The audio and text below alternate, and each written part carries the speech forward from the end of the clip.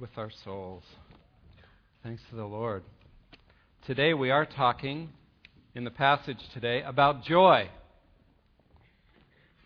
And Jeannie and I were talking about that, and we were talking about who comes to mind when we think of joy. And both of us came up with the same person. Her name is Kay. When you meet Kay, she is someone who just radiates joy. She's got a smile on her face. She's delighted to see you. And there's a sense when you're around her, there's just, she is so anchored in the Lord with joy that it's refreshing to be with her. But let me tell you a little bit about Kay. She's in her 80s. She, for at least 25 years, that's how long I've known her, at night has to sleep on a respirator because her diaphragm is paralyzed. All during the day, she has to struggle to breathe on her own. She uses her muscles, but at night, to stay alive, she has to be on a machine. She has a degenerative disease of her bones and her skeleton that she's constantly shrinking and compressing. To walk, she has to wear braces. She's had to wear those for years simply to get around. Her immune system and respiratory system is so compromised that she has to be housebound for 8 months out of the year. Because if she goes out in public or is around other people and picks up a cold or flu, it would probably kill her. And she's been that way for many, many, many years. Her daughter's going through terrible cancer. It's a very difficult time in her life. And yet, Kay radiates joy. Is it really possible for you and I to have that kind of joy?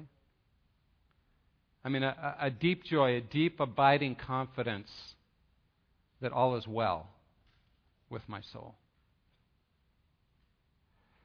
I got to admit, I feel awfully controlled by circumstances. Joy doesn't come easily. I mean, I have a joyous life, but when things get hard, I struggle. Just this week, I went through a particularly tired stage, and it was a difficult stage, and Jeannie said something. I said some harsh words back to her and realized I was wrong, and so I went to talk to her, and she said, "Do you realize you've been irritable for a long time?" And I, in my normal godly response, said, "Well, why didn't you tell me? It's your fault. If you'd told me, see, I could have been different. But you didn't tell me, so..." I get controlled by circumstances. Can you identify with that?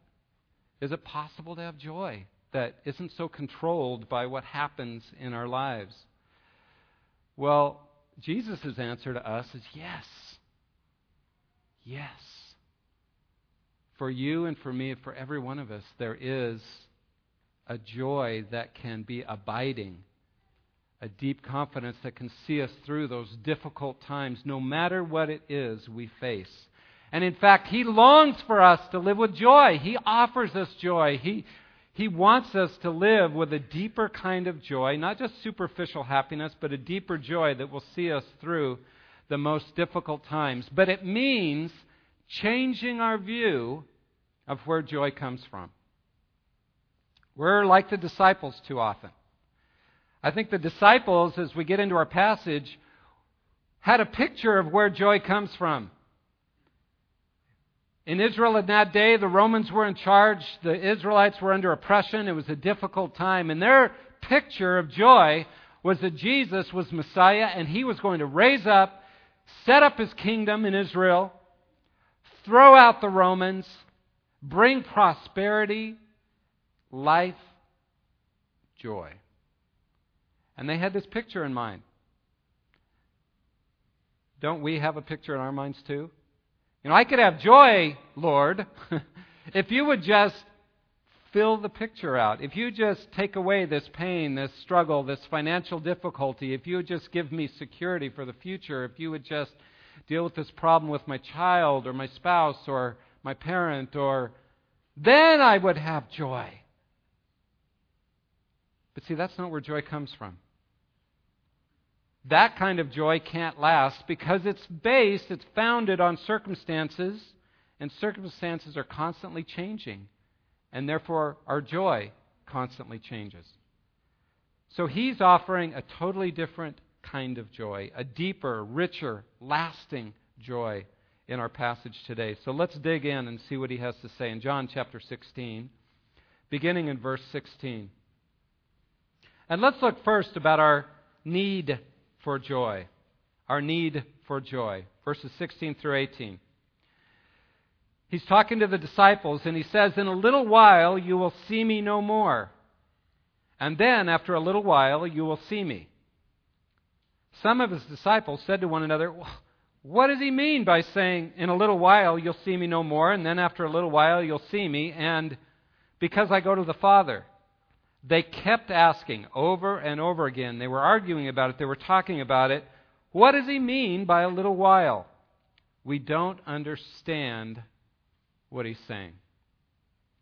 The disciples are confused. Jesus has said he's leaving. And they're heartbroken. They're in grief about that. And now he's saying, "But in a little while you'll see me." And of course, he's talking about the resurrection.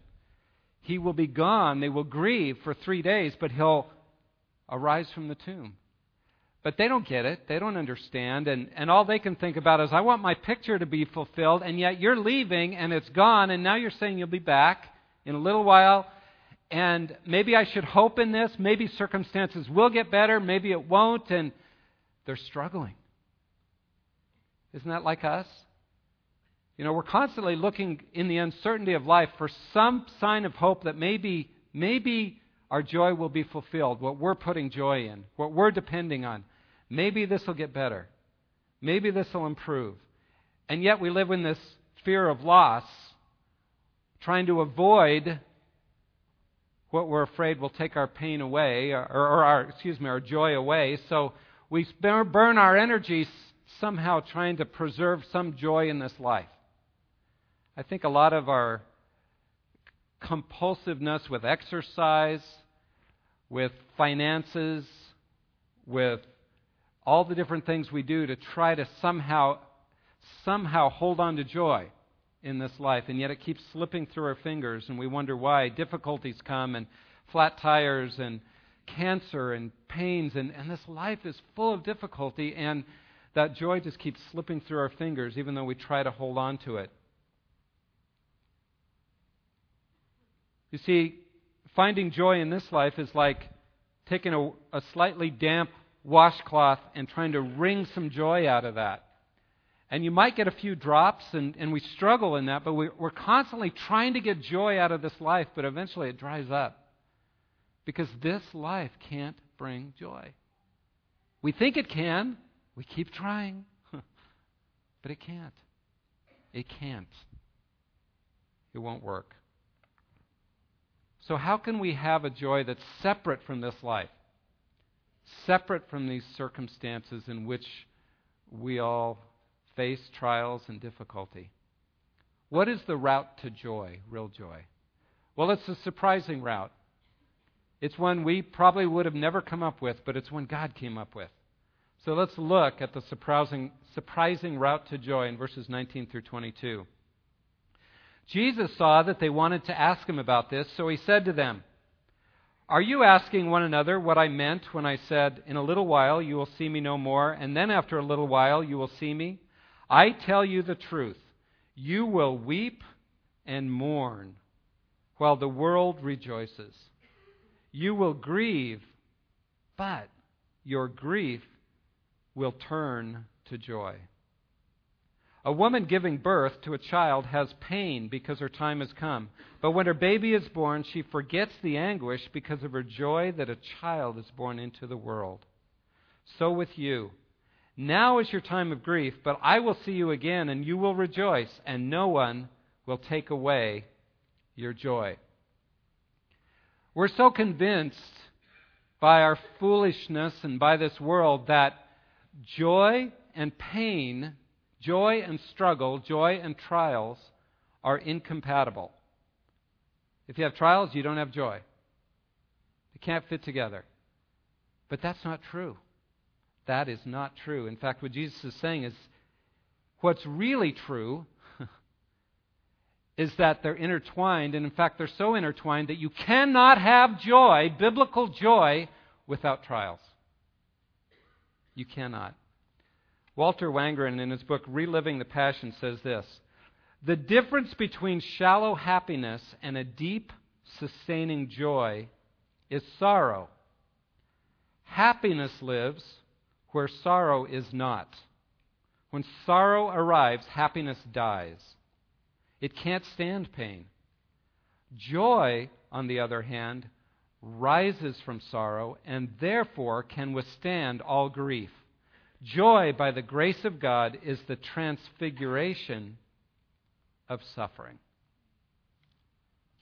Joy is the transfiguration of suffering. So Jesus tells the disciples, you will grieve. They're about to lose all their hope. At least he's still with them at this point, but that very night he would be arrested and be crucified the next day and be dead. The loss of all their hope. And he says, you will grieve. But your grief will be turned to joy. Now, in the meantime, the world will rejoice, he says. And I picture from Lion Witch in the Wardrobe, that scene where the White Witch has murdered Aslan on the stone table, and he's dead. And the White Witch and her cronies are celebrating. The world will rejoice. But your grief will be turned to joy. That it's through his death that joy comes. It's through the pain and struggle that joy comes. Joy is on the other side, and the only way to it is through it. That's God's plan. And the way he puts it here, it isn't that joy replaces grief. You have grief, and then it changes and becomes, or is replaced by joy. No, he says the grief gets turned into joy. It gets transformed, transfigured, and becomes joy. You can't get true joy without going through the struggle. That's his plan. So he uses the illustration of childbirth. One that we men just have to try to understand. But all the mothers here know what he's talking about. A woman giving birth to a child has pain, real pain, physical pain, because her time has come. But when her baby is born, she forgets the anguish because of her joy that a child is born into the world. And for their culture, it's even more intense than ours. At least in ours, typically because we have such good medical care, when a woman goes into labor, it's the sense of, I've got to go through this pain. I may have an epidural just to ease my pain. But I've got to go through this pain, but I will have a baby at the other end. In their culture, and in many cultures in the world, there's probably at least a 50% chance that the woman will die. That there will be no baby. That there will be no joy. There was uncertainty. With our first, there were complications in the pregnancy and the labor and delivery, and so they did an emergency C-section, and so we were able to have our son. But we found out later that the complications were the leading cause of maternal death and infant death in the world. Because we had good medical care, we didn't face that. But it's sobering to think that most places in the world I would have lost my wife and my child. And that's in the culture that Jesus is talking about. You go through pain and the uncertainty of whether I will ever experience joy on the other side. And yet when you have the baby, it's all forgotten. Women do like to tell their birth stories. But they really do forget the pain. I mean, in other words, they may remember something about it, but somehow it's gone because they're holding this baby that's alive, and there's joy, and there's excitement, and the pain has produced that life. It has given birth to the joy that can't be taken away, that the pain cannot destroy. You see, that's what Jesus is saying here is, as we go through pain, it's producing something. It is getting us to a place where we can experience real joy, even when there's uncertainty about what is ahead. And in fact, in Christ, it gives us certainty because He's in control. He's producing life in the midst of it. A poem by Mary Butterfield, let me just read a part of it. It says this: "O paradox of heaven, the load we think will crush was sent to lift us up to God. Then, soul of mine, climb up. Nothing can e'er be crushed save what is underneath the weight. How may we climb? By what ascent will we crest the critical cares of life? Within His Word is found the key which opens His secret stairs. Alone with Christ, secluded there, we mount our loads and rest in Him." That the loads we face, the pain we face, doesn't have to crush us. Howard Hendricks is fond of saying, describing the story of he's talking to a friend, and he said, "How you doing?" And the friend says, "Well, pretty good under the circumstances." And Howard Hendricks says, "Well, what are you doing under there?" Like Mary Butterfield says, in Christ, as we spend time secluded with Him, all of a sudden we get on top of our circumstances. We find joy even though the circumstances are still there. How does this happen to us? How do we find joy in the midst of the pain? How do we get there? Well, it's the same for us as it was for the disciples. He says you go through the loss, and on the other side you find joy. And they did. In John 20, verse 20, it says, when they saw Jesus risen, they were overjoyed. They were filled with joy, a kind of joy that you see carried right through the book of Acts in their lives, because there was a confidence because Jesus had risen. He's alive. He is Lord, and He's over circumstances. We get crushed because all we can see is the pain and the struggle and the circumstances themselves. But as you begin to see Jesus is Lord, He has risen, He's alive, and He's in control. He's the blessed controller. Then all of a sudden, the circumstances aren't so big. They aren't the issue.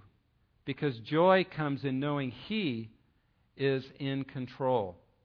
So how does it work? We suffer, but we see Jesus at work in the midst of it. We see His hand with us. We see we're His friend, as we sang about. We see that He loves us, and in the midst of that, we find joy.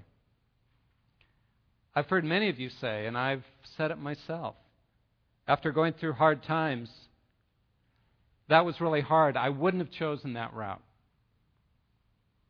But you know what? I wouldn't trade it for anything. Because we see what God does in our lives through it, and it gives us a joy as we see God work through the pain, the lost jobs, the cancer, the difficulties we face.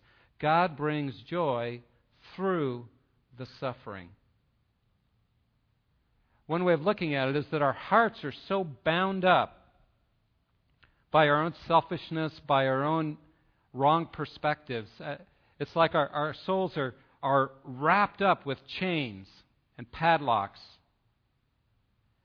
And we're surrounded, and it binds us, so we can't be free to rejoice. And so God allows circumstances, suffering, difficulty, the blows of trials to hammer away at us. And we feel the blows and we think, God's angry with us. God's hurting me.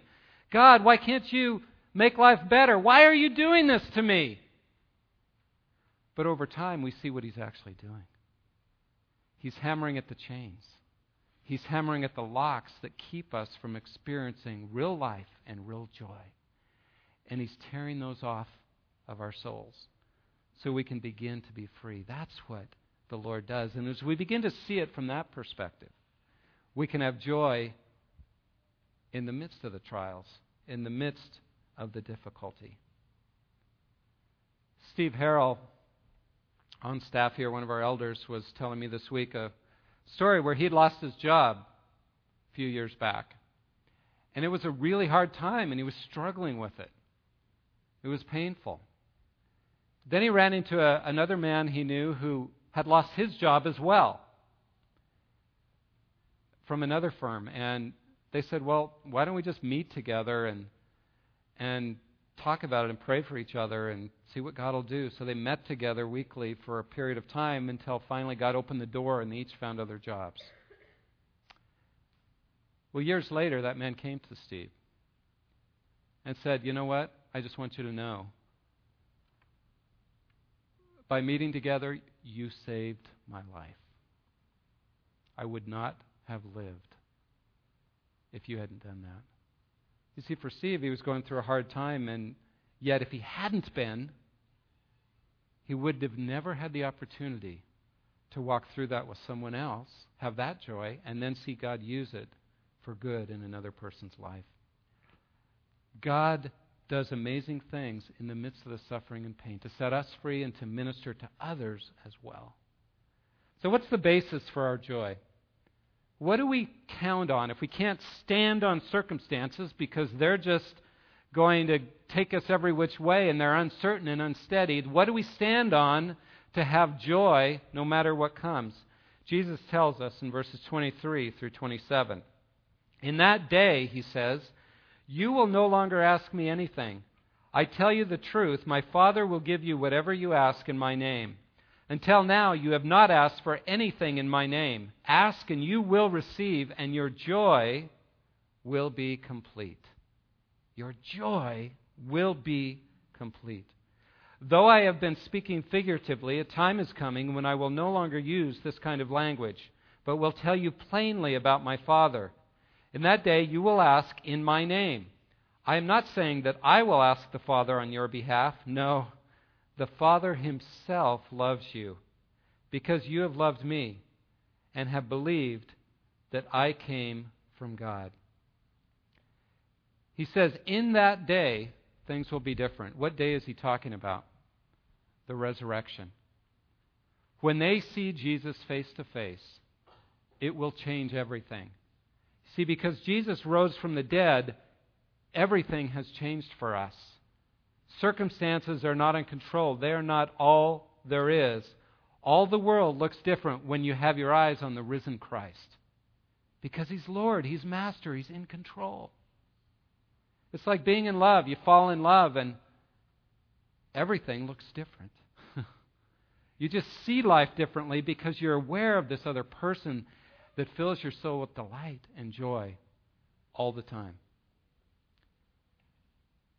And when you see the risen Christ, that's what it does. It changes your perspective on everything. Jesus is alive. He's present. He's involved and working in everything we go through, everything that happens to us. He says, I will never leave you nor forsake you.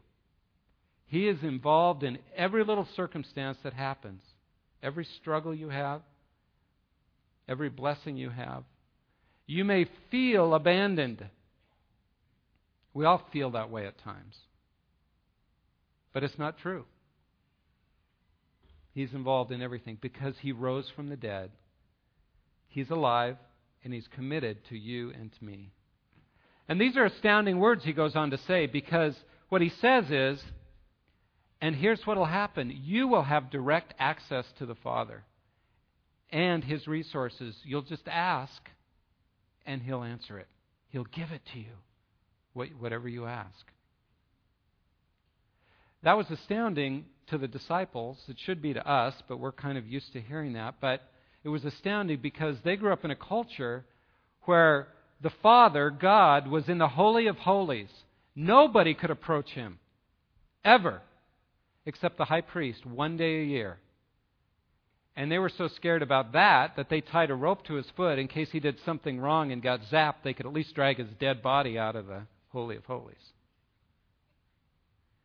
You see, no one could approach the unapproachable God. Certainly you wouldn't ask Him directly for things. But Jesus is saying, you know what? When I rise from the dead, everything will be different. Those barriers will be gone. The curtain will be torn from top to bottom. You will have direct access to the Father, and you won't have to ask through me. You can ask directly because the Father Himself loves you. Now, you may be sitting out there going, okay, He says whatever we ask, He'll give us. That's not my experience. I've asked a lot of things of God, and He hasn't come through for me. I'm still fighting the same cancer, the same difficulty, the same struggles. Paul experienced that too. So 3 times he asked the Lord to take away his thorn in the flesh, and He didn't. 2 Corinthians 12. So what is Jesus getting at here? Well, notice in every case He says, you will ask whatever you want of the Father in my name. In my name. And He'll do it. What does that mean, in His name? Does that mean we kind of tag on the end of our prayer, in Jesus' name, and God's obligated to do it? I've tried that. It doesn't work, so. So what does it mean? Well, what He's getting at here is it's like an ambassador for President Bush to Pakistan. If you're an ambassador, you go in President Bush's name. You represent him. You speak for him. You speak in his authority, but you only really have authority to speak according to his will, according to the president's will. We are children of the living God. And when we speak in His name, it means according to His will, as His representative. So if you pray and God hasn't answered a particular prayer of yours, there seems to me there's only a couple of choices. Either one, you haven't prayed according to His will, according to His heart. Or 2, He's just saying, not yet. I will answer that, but not yet. So how can we make sure we're praying according to His will? How do we do that? What does that look like? Well, the most direct way, the easiest way, is to read the Scriptures and pray the promises that are given to us in Scripture. If you pray the promises of God, I will never leave you or forsake you, for example. He promises that.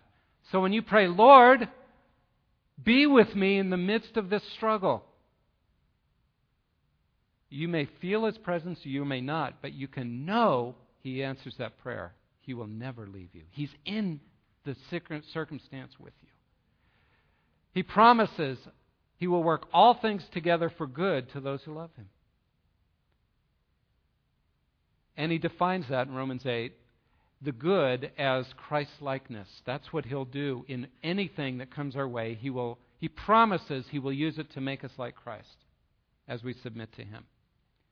So that's a promise. You can pray, Lord, in the midst of my struggle, help me become more like You. Help me trust You, Lord. Help me know You more. Those are prayers that God is obligated to answer. He will answer. Absolutely, because He's shown us those are clearly according to His will. Change my heart, Lord. Make me like You. He will answer those prayers. He will answer those prayers. Charles Spurgeon, great theologian, says this: every promise of Scripture is a letter from God, which we may plead before Him with this reasonable request: do as You promised. Our Creator will never cheat those of us of His creation who depend upon His truth. And even more, our Heavenly Father will never break His word to His own child. So you want to make sure you're praying according to His name, in His name, according to His will. Well, look to the promises of Scripture, first and foremost. And get to know Him better. The more we know Him, the more we walk with Him, the more we understand His heart, the more we'll be able to pray according to His will. Over time, my prayers have changed. They used to be a lot more of, Lord, fix this problem. Lord, change her. Change him. Lord, give me financial security. Lord, do this, do that. Fix this problem. And my prayers are much more, Lord, change me in this.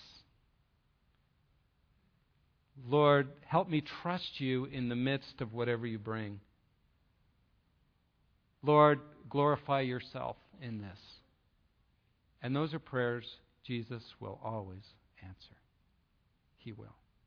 Maybe we won't see the answer. Maybe we won't see exactly how He's working, but He will answer, and by faith we can trust that.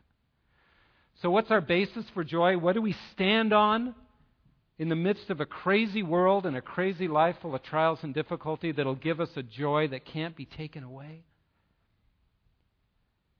It's the truth that Jesus is risen and He is Lord. He reigns. He is over trials. He is over everything. He holds us in His hand. And the Father Himself loves us and will give us every resource we need as we ask to handle what comes our way. So we can have joy in the midst of life. But yet we struggle. Why is that? Well, we don't keep our eyes on Him. But there are some thieves that come and try to steal our joy. And this last section gives us 3 thieves that can try to steal our joy. Verse 29 through 33. Then Jesus' disciples said, "Now you are speaking clearly and without figures of speech. Now we can see that you know all things and that you do not even need to have anyone ask you questions. This makes us believe that you came from God." So the disciples are saying, "Oh, we get it now, Jesus. Okay, we understand. We know what's happening. We know you came from God, and we get it now. So now we can have joy because we understand." Notice what Jesus does. He rebukes them. Oh yeah? Now you believe? Now you get it? I don't think so. One of the thieves that can steal our joy is this sense that, okay, I can have joy in the midst of the struggle if I just understand what God's doing. And so we try to understand. Lord, what are you doing? And I got to see. And why? Why is this happening to me? And if we just understood, we would have joy. But that prideful, arrogant sense, that a demand that we understand what God is doing, can steal our joy. It takes us away from a simple trust that says, Lord, I don't understand everything you're doing. He sometimes gives us glimpses to encourage us. But to be able to say, Lord, I don't understand, but I know you are Lord and you're in control, and I will trust you. That's where joy comes from. Second thief that tries to steal our joy is our own failure. Notice the next verse. But a time is coming, verse 32, and has come when you will be scattered, each to his own home. You will abandon me. And that's literally the word. You will abandon me, Jesus says, and leave me all alone. Yet I am not alone, for my Father is with me. The second thief that tries to steal our joy is our own failure. We walk through life and we think, okay, I'll trust you, Lord, and then we blow it. We abandon Him. We walk our own way. We do our own thing. We turn our backs on Him. And then we get overwhelmed with guilt and we think, okay, God's angry at me now and He's upset, and we get overwhelmed with that and we lose our joy instead of coming to Him and saying, yeah, I blew it, but Lord, you love me. As He just said, the Father Himself loves you. Jesus died on the cross. Your sin is covered. It's gone. It's well with my soul. And we experience joy. So don't let your own failure steal your joy. It doesn't have to. Jesus took care of that because there's the joy of grace. The third thief that tries to steal us is simply the attacks of the world. Verse 33, I have told you these things so that in me you may have peace. In this world you will have trouble. You'll have struggle. You'll have tribulation. But take courage. Live courageously. I have conquered the world. And that's the word there. I have conquered the world. I've defeated it in a battle. It's a defeated foe. It has no power. When trials hit, we get overwhelmed and we get angry and we get frustrated. When the world attacks us and throws difficulty, we can't avoid pain, folks. We can't avoid trials. Everybody faces them. But when we get hit with them and we go, wow, God isn't coming through for me. God must not be good. God is not loving. we lose our joy. But when we are attacked and we say, wait a minute, Jesus is in control and He is going to use this for good in my life, so I can trust Him. Why? Because He has conquered the world. The world has no power over us. Jesus controls what happens to us, and He turns it for good. He births joy through the pain. He uses the pain and the struggle to hammer at our own selfishness and our own sin that keeps us from experiencing joy, and He breaks those chains through it. And when we keep that perspective, then we can say, Lord, thank You for the struggle. I don't like it. It hurts. But thank You. I can have joy even in the midst of it because I know You are in control and You are Lord. See, trials can't destroy us and can't destroy our joy if we remember Jesus is in control. He controls even the difficulties and trials we face. They're in His hands. He's the blessed controller, and He will use it for good. He will redeem even the pain for good in my life. So as Jesus is about to go to that cross, He's about to be arrested that very night, He commands the disciples, it will be hard, you will grieve, you will have pain, you will have trials in the world, but live courageously. Live with joy. Live with peace. Because you know I'm in control. Because you know I've risen. And all of this is in my hands. So Jesus reigns, and therefore we can face anything with courage because He reigns. Does it hurt? Sure. Life hurts. But can there be a deep, abiding joy that gets us through? Absolutely. And Jesus says, live with joy. Live with courage. Live with peace. I have overcome the world. Let's pray. Thank You, Lord, that You are in control. Forgive us, Lord, for how we forget that constantly, and we begin to look to circumstances for life instead of to Your reigning hand. And Lord, we pray that You'd help us have eyes to see You at work, even when we don't understand, so that we could have joy in the midst of the difficulties. And we pray that You would use the struggles of our life to give birth to a deeper joy, that we could live like my friend Kay, who has joy, a deep joy, in the midst of pain. We thank You. In Jesus' name, amen.